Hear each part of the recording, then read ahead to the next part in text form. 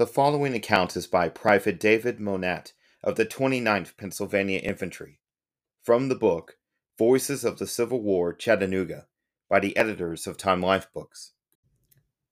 On the right, a Reb regiment came out of the woods into the open space, and I heard their commander give the order, "Halt! Front! Ready! Fire!" And then they dashed down to the railroad bank and halted. If they had come on it, would have been all up with us, as we had no troops on our side of the track. Only the one gun of the battery. This gun was in charge of General Geary's son, a lieutenant.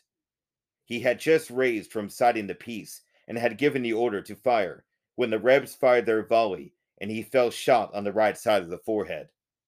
Jack McLaughlin and I stepped from behind the house, and as we stooped to pick him up, our Colonel Rickards came along. I said, "Colonel, here's Geary's son." He said, "My God, so it is. Poor fellow. Lay him down. We can't do anything for him now. I must get some of our fellows along the railroad."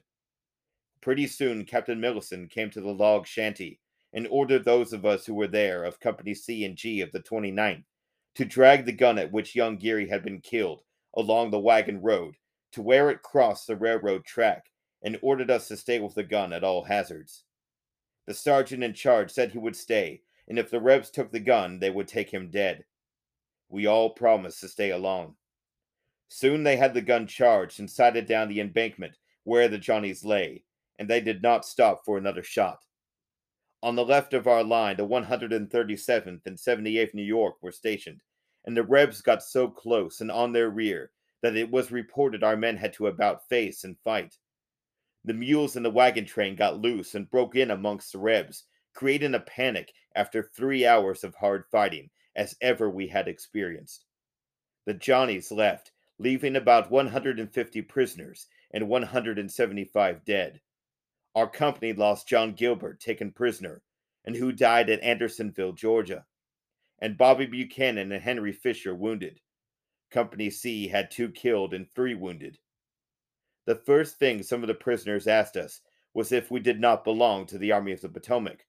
When we told them yes, they said we knew damn well you did, for these Western fellows wouldn't have stayed like you uns. We laid on our arms till morning. October 29th, 1863.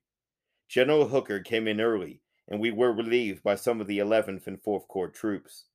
One of the Western fellows said to me, "You fellows must have had a tough fight down here last night."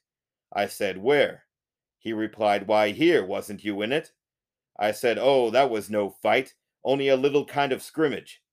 He says, "Well, I don't know what you call a fight, but it looks to me with all them dead Rebs as if one had been going on here, and the shooting sounded as if all hell was loose." I replied, "Oh, we're from the Potomac, and we used to have those kind of rows nearly every morning to get up an appetite for breakfast." Private David Monat, 29th Pennsylvania Infantry.